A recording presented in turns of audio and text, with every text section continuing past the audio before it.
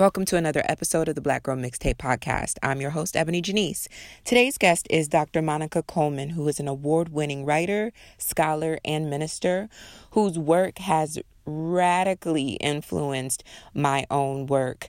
I am so looking forward to you having the opportunity to hear what she's been up to and to learn about her book, Bipolar Faith. The brilliance starts now.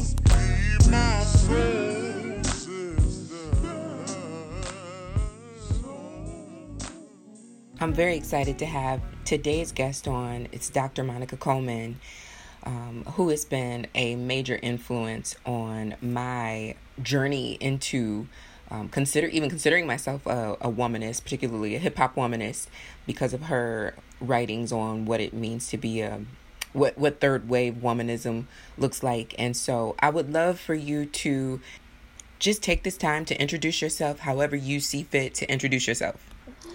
Well, thank you so much. I'm excited to be here. I love seeing all your posts about just all the bold ways we live out our Black womanhood. What is there to say about me? I teach theology. I like to say I teach a faith that liberates. I think that our faith should make us more and more free, both socially, politically, and personally.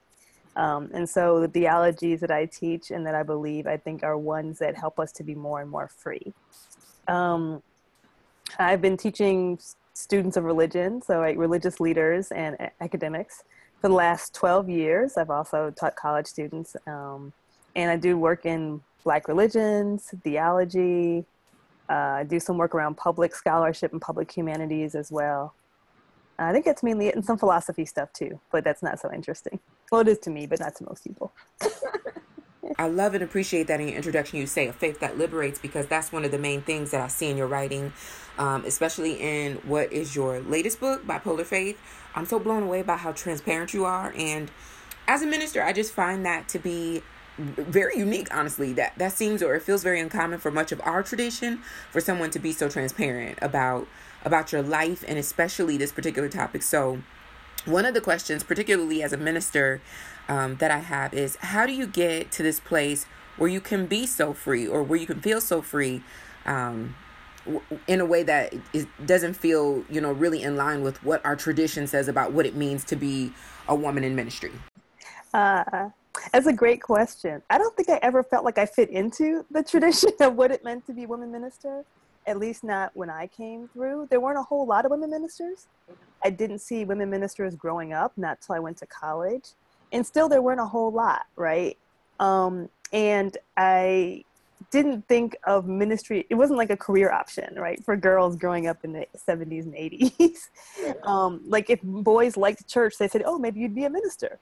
If girls like church, they're like, maybe you'll go to church, right? It was not an idea that you could grow up to be a leader.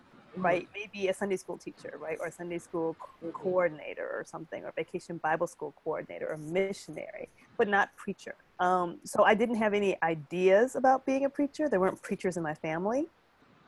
But I was very religious, I guess you could say, right? And I felt that everyone's called to something.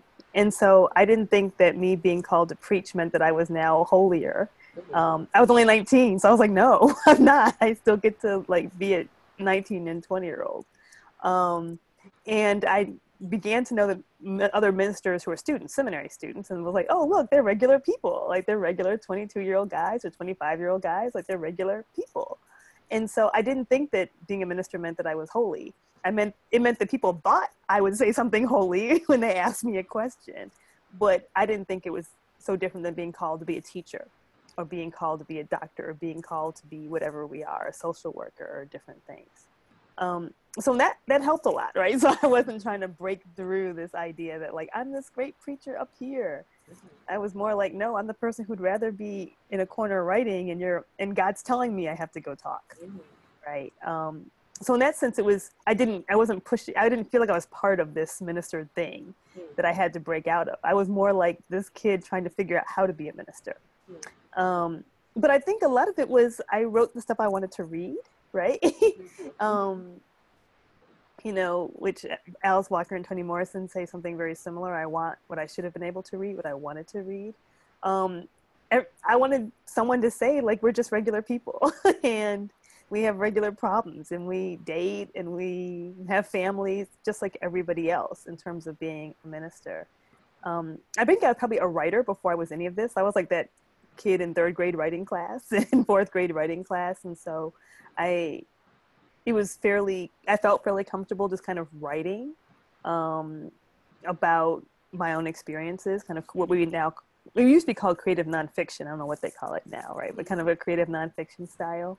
So they're curated experiences, right? You don't tell all your stories, but ones that would be relevant to whatever you're talking about. And this is all, before there was a real internet, right? When there was like rumors of an internet, we're like, that's never gonna happen. What's the super highway he's talking about, right? It's laughable now, right? But we just, you just wrote like on paper and with word processors and computers if you could afford one.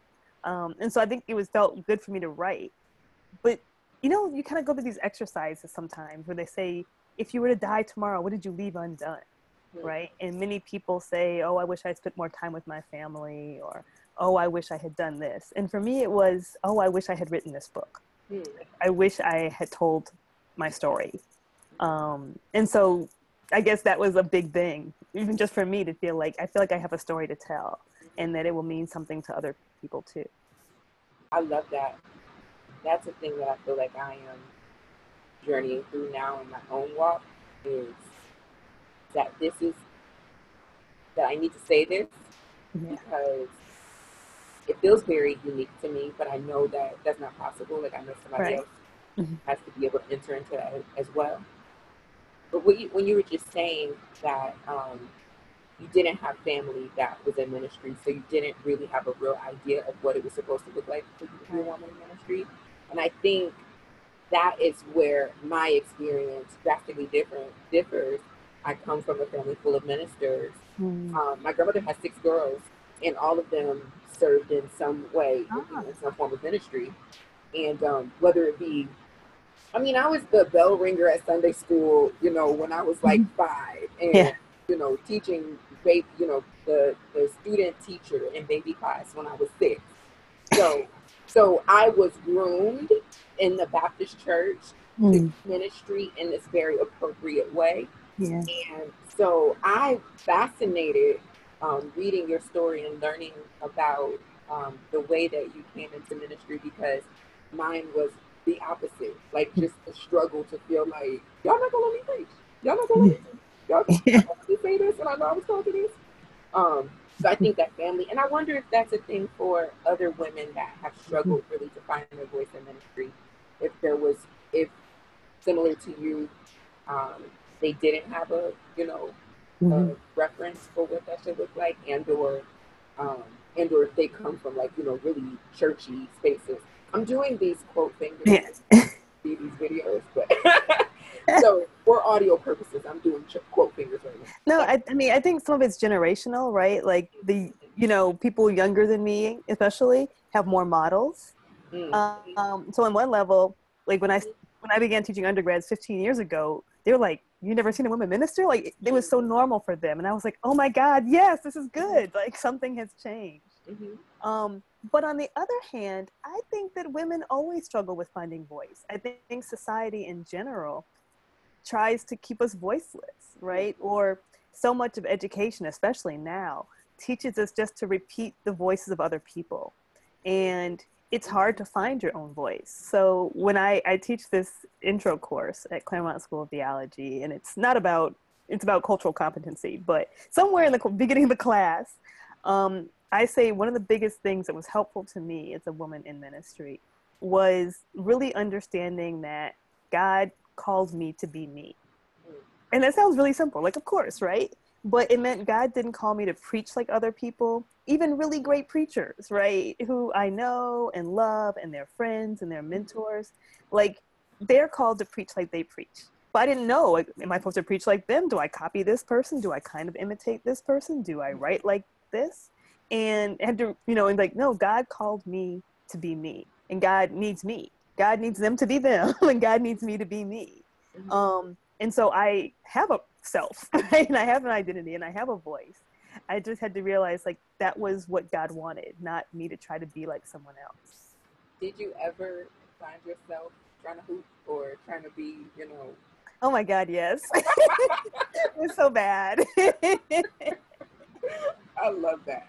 Yeah, it was like my best friend, my sister in ministry, I talk about Bipolar Faith, Cynthia, is a great preacher, and she's from a family of preachers, and she like how I mean, not that she doesn't put work into sermons, we all do, right? But she's just good at it. And I would be like, write my conclusion for me. We'd be on the phone.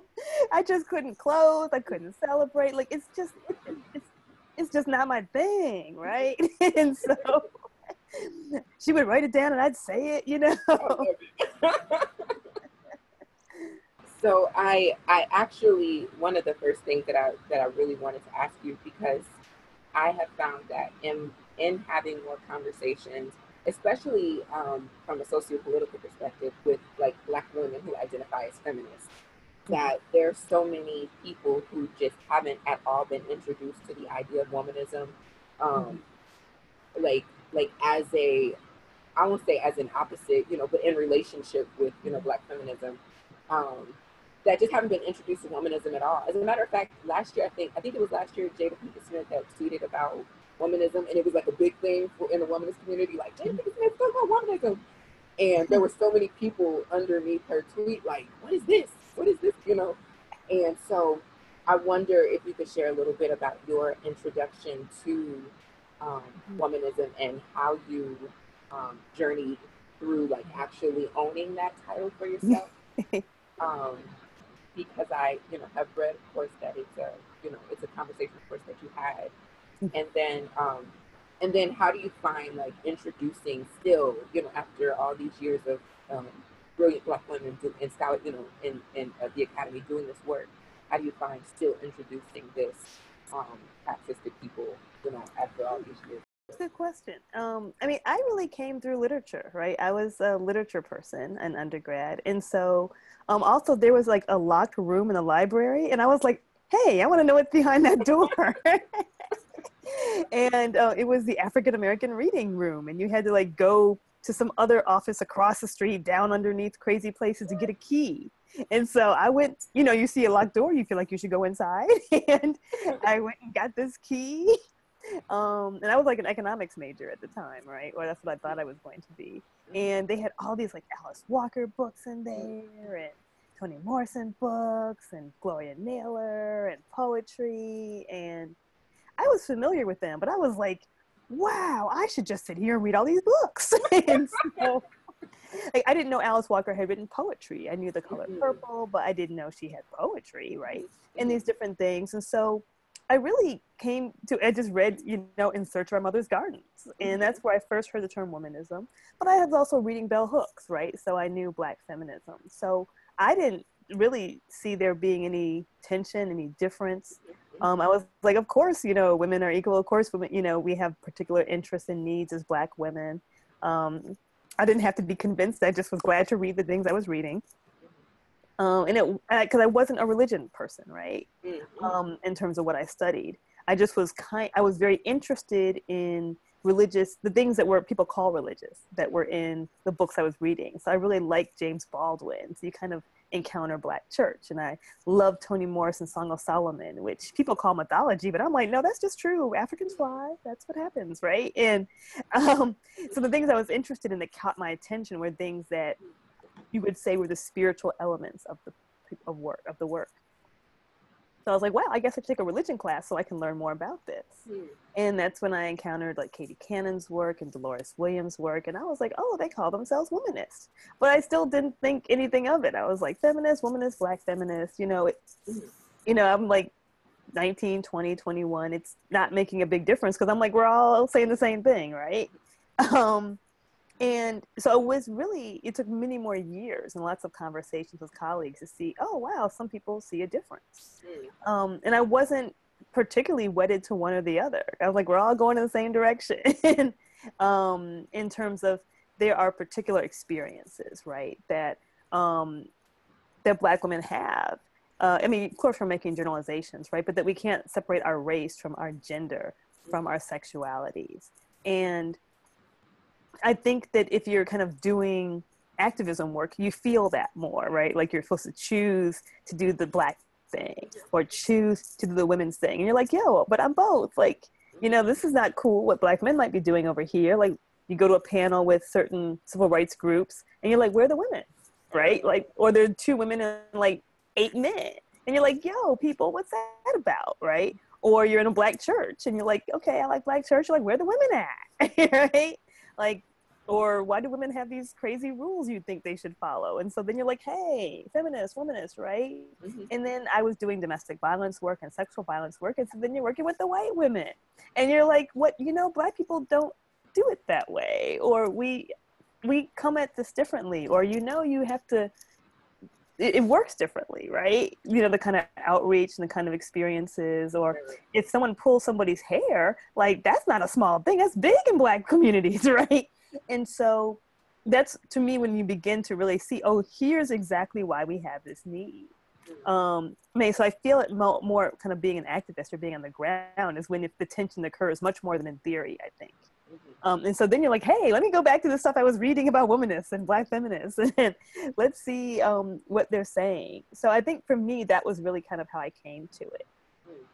And even still, there are many mentors I've had who are Black feminists who choose to turn Black feminists, like Janetta Cole and Beverly Guy Sheftall. And there's some mentors I've had who seem to choose the term womanist, right? Like Dolores Williams, who's on my dissertation committee, Anita Weems, who's used the term. And I'm like, I love them all. They're amazing people and they do great work. And they have, opened and shown me so many pathways. So in my heart, I don't even choose, right? And I think as a parent to a daughter, a girl identified daughter too, she, I don't use terms at all. You just talk about the principles, right? Like she doesn't need to know it's called feminist or womanist, right? You just need to say, girls can do anything. So I think that's probably where I am most of the time, just kind of like in parent mode of like, well, how do I teach the content of what matters? Then of course, when I'm teaching graduate students or undergrads, we use the different titles and the different labels. And I say whatever makes you happy, honestly, right? Like if you come to understand Black women's particularized experiences of the term womanism, then that's great. And I think I like the things that Alice Walker says about it as someone with Southern roots, why she chose the term, why it feels right to her. And if you read the stuff, that she was taught, her interlocutors from the 1970s and early 80s, I'd want another term too. I want to be like, I'm kind of like y'all, but not really, right? So I understand that. But I also understand the evolution of Black feminism, right? And I love some of the work that Black male feminists do. I think it's important. I think it's innovative. And I like some of the political parts of it and some of the power parts of it. I like the way they deal with sex. They do sex way better than religion people. Because, religion people don't do sex well. And so I think both are really needed. But when I'm teaching theology, I usually am teaching womanist theology and Black theology and feminist theologies. And I always say G's, right? Like, it's not like there's one way to do it. It's like Cone's not the only Black theologian, right? Contrary to popular belief in terms of what a wider world would know. It's like, well, there are lots of ways of doing Black theology. There are lots of ways of being womanist. And there are lots of ways of being feminist. And there are lots of ways of doing disability theology. But they all share that we start with our experience, right? And that our experiences are holy and inform how we understand God and the world. That we start with our experience is so that's actually how I came to Womanism. I never heard anybody preach like Dr. Anita Weems before. As a matter of fact, I was dating this guy and his mom, who I don't really think liked me. There was a conference. She's the elder at this church that we were going to together. There was a conference that weekend. I wasn't going to go. She texts him and says, Ebony needs to get here now. She will love this preacher. I don't even think this woman really liked me. So the fact that she was like, get Ebony here now. So I get there and I'm sitting in the back. I don't really want to be there because I won't really check for her either. And Dr. Anita Weems, I honestly couldn't tell you what she was preaching about, which really stood out to me as well in Bipolar Faith when you're telling a story about, you're coming to like, maybe I'm supposed to be preaching. Is this what I'm supposed to be doing? And not, and she's preaching, and you don't really remember exactly what she's saying. And Right. that's the experience that I was having. Like, I've never heard a woman in the pulpit. I've heard many women in the pulpit. I told you I grew up in a church with, a lot of, Black women that were in ministry and sexual ministry. But I never heard anybody act like this before. With the text, and so that, for me, I had already identified with some form of equality pursuing, activism as a woman. But I didn't have this religious element of it that was really important to me as well. And that really drew me in. And you brought up Alice Walker and her definition. And that's a thing that I really felt like when I get to the end of bipolar faith and you're like, you come up, you see this definition of bipolar, and it's like this revelation that feels like it's about to heal you. Like there's something in that. And that's what I feel like when Alice Walker says, ultimately she's saying, like, at the very least, we should be able to name ourselves. And there's something healing in that. And so I just see that all around. Like, I appreciate Alice Walker's definition so much because I feel like it gives us that opportunity. Like, not we get fighting with each other, like, you shouldn't be a Black feminist or you shouldn't be a woman. It's just like, at the very least, I should be able to call myself whatever I want to call myself. So, like, I don't think that there's anything drastically different from hip-hop womanism and third-wave womanism. But I want that hip-hop part because I speak in Jay-Z on a regular basis. Like, I'm quoting Jay-Z more than I'm quoting Paul because I think all people should. And that just feels like I want that there. And so when people ask me, like, what's the hip-hop part for it? I don't want to call myself that. That's 30s. I should be able to call myself No, that. I love it. I love it. So I love that. So this, when you are talking about life, love, and humanity and brokenness, how is that translating now? Like after all this time, after this discovery, after being able to put this in language, how is that translating into your work now? Because I don't, towards the end of the book, I don't hear you talking as much about the Dina Project, and so I just wonder, like, how is all of this tying together in the work that you're doing? That's a good question. Yeah, well, by that point, I wasn't, like, kind of chronologically. The book ends in like 2004, right? And it comes out in 2016. So I don't know if that means it's a sequel or what, but there's more life happens right after the book ends. It's very much it's all a part of me, and I still do work around sexual and domestic violence at times. Not as much, but that's more. Well, it's probably a factor of a couple things. One is it's very hard, draining work, and so people who do it all the time, like, wow, like, kudos to them, really, because you have to really have a lot of inner fortitude to do it, because it's so sad and it's so depressing and discouraging in many ways, even though the work is deeply rewarding. So I still do speak about sexual and domestic violence when invited, but I'm not doing it on the ground. And I think some of that was just my own burnout factors. And being called to do other things, right? And then you have the limited hours of the day. So Dina's still a part of my heart. It's part of who I am. I can't imagine, like, not having Dina. And I guess I just added to it. And so as I get, kind of just as stuff comes up, I just, I don't actually try and push doing one thing over the other. I just kind of like, whatever people ask me to do, that's what I'll do. And inside, I feel like a really unified and integrated person. So I would say that I don't feel like I'm split off into different parts. But no, I'm not doing sexual violence work on the ground, but I do still kind of talk about it. I do some writing about it. It's kind of always wrapped into the other work I'm doing. Yeah. I just think that your rituals and your healing were so, I just said, wow, very often reading Bipolar Faith, because you would get, like, each season or each part, there's like another set of rituals that you're participating in to really just kind of stay afloat.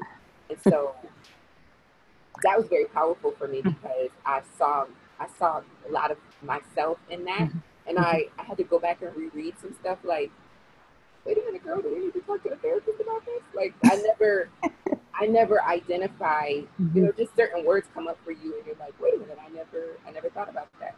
so the rituals of the way that you held yourself together was just really empowering for me, and I'm just wow. Yeah. So I'm doing, that is what I'm doing more of now, where I'm moving from my work toward, because I honestly stumbled into that stuff. Like I had no idea what I was doing. I just was like, well, I guess this is something I should do. Like, let me try to figure this out. Or let me be a dancer. Like I'm just like, it's gonna jump out the window with this. This is right. But in hindsight, I'm like, oh, I'm a ritualist. Who knew, right? So I am putting more energy into, writing about. I'm teaching myself to build a website. I decided that I can do it myself.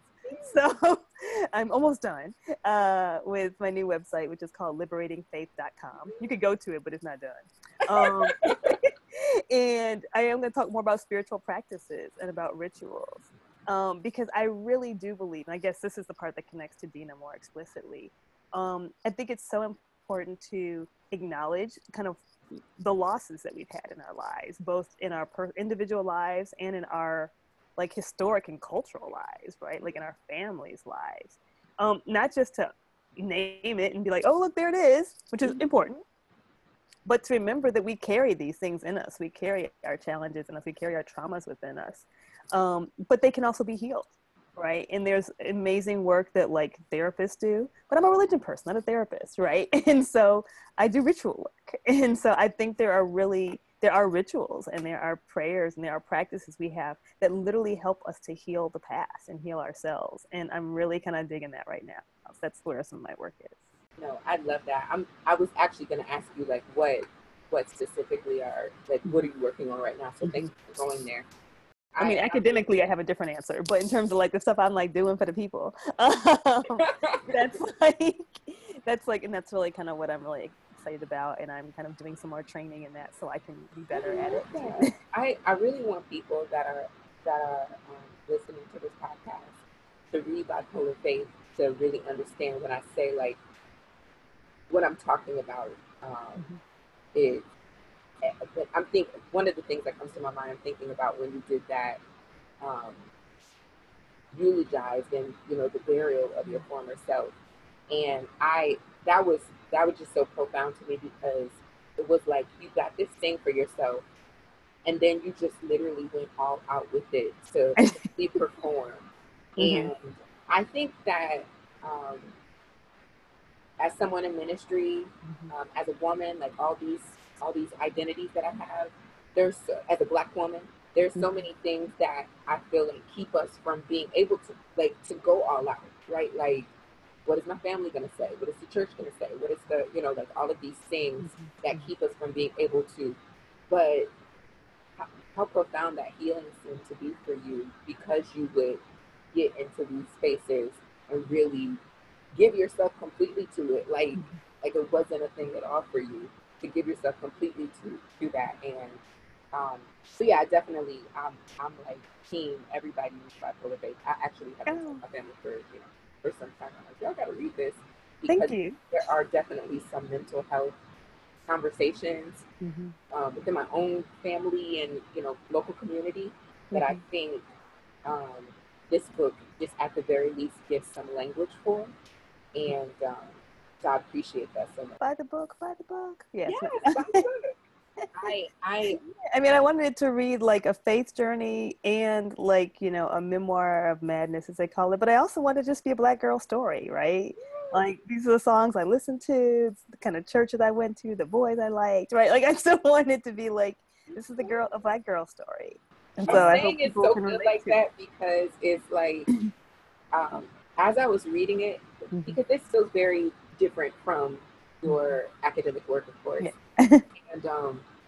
And so I already liked you, but this made me feel like, oh, me and Monica, that's the homie. Like I know her. I felt like I feel like this. yes. And I just appreciate that transparency so much, like to be able to share that. I really just want to thank you for your work. Oh, well, thank you. And I'm glad that you're telling your story using the mediums that you use. And I think it is important not to be afraid, right? Of sharing our truths, putting it out there. Partly, I don't think a lot about. I'm just I kind of like throw it out there and go, right?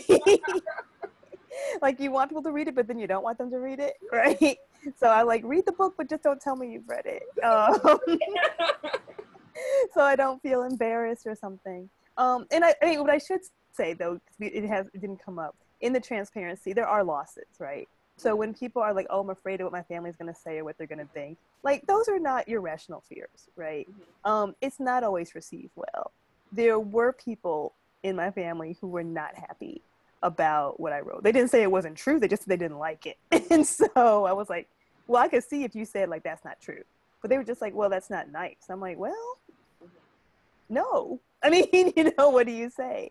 And so I do want to affirm that that is a real thing. Like there is a cost to laying out your life, right? To laying out parts of your story, of where there are stigmas and where there are prejudices and where individuals who may prefer to tell a different story or spin a different story don't like what you've told, right? If you're dedicated to a truth-telling kind of process, little t truth, right? So I will say, yes, that there is a cost. When Jesus says count the cost of discipleship, like that's a thing, right? But I will say, like I think it's true for most of us who stay in ministry work, is the reward is greater, right? Like when it's meaningful to somebody else, when someone else hears a story they've never heard, when someone else hears a story from a pulpit, from a book, from a scholar that they didn't think was possible, or they said, that's me too. If someone else feels less alone, if someone else feels closer to God, right? If someone else feels closer to their own truth or their own healing, then that's all that matters, right? Like, then it's worth it. To me, I said to say it theologically, that's where salvation happens. But yeah, I just wanted to kind of put both sides of that out there, that is, I guess, the reality of the transparency. And I do it in part because God told me I could. Mm-hmm. God said, because you can. And I'm like, I guess you're right, God. I will say for sure that I saw there's so much, even like earlier in the book when you were talking about your grandmother, there were so many, what you said, and I'll sum it up in this, what you said about the Black Girl story, there were so many, just the language of being a young Black girl to being an adult person. I saw myself in so many ways in that book, even in spaces that I didn't go into the book expecting to see myself. And that for me, what I always one of my favorite parts of the Outlaw definition of womanism is the daughter says to her mother, "Mom, I'm going to Canada. I'm taking 7 slaves with me," and the mother says, "You wouldn't be the first." Yeah. And I love that because to me, that's what womanism is about. Womanism is about this conversation that if the daughter wouldn't have said, "Mama, I'm going," would Mama have ever said, "Oh, girl, let me tell you, you were first"? And I think that what happens in bipolar faith is, like I said earlier, you give language that I didn't even know to say it like that, or I didn't even know to think it that way, or I didn't even know to kind of interrogate that a little bit more. And that's so powerful. So if nobody else was moved, I've been so moved just by experiencing both your scholarship and your ministry. Oh, thank you. Is there anything else that you're working on that you would like to share before? Well, if you give me a week, I'll get liberatingfaith.com back up. Okay. Well, yeah, I'm trying to do some more public writing, and I guess blogging is dead in 2018, but I'm like, I want to keep writing. So look there. I'm gonna also start doing some more online classes for because not everyone can get to seminaries. So that'll all be at liberatingfaith.com. And then I have little T-shirts that have you see me in my T-shirts as a faith that liberates. So you can get. I finally found a way. Everyone's asking for them. I'm like, how can I get them to people? So if you go to amiddleplace.com, I've got a bunch of my little T-shirts up there, and still working on merch. I had to be talked into it, but I was like, oh, they are kind of cute. Everybody who told me to do it a long time ago, and I said you were wrong. I was wrong. You were right. You want this? I was like, oh yeah, so you can grab a T-shirt or little doohickey, little stuff over there. Thank you for listening to the Black Girl Mixtape podcast. The work of Black Girl Mixtape can continue with the support of listeners like you. Visit blackgirlmixtape.com and choose the donate page to support our lecture series tour. Or if you're a non-Black person and you recognize that you learn for free in the space with Black women on a regular basis, choose the voluntary reparations option and subscribe to give on an ongoing basis. Listen to Black women, trust Black women, protect Black women, elect Black women, support Black women. Until next time.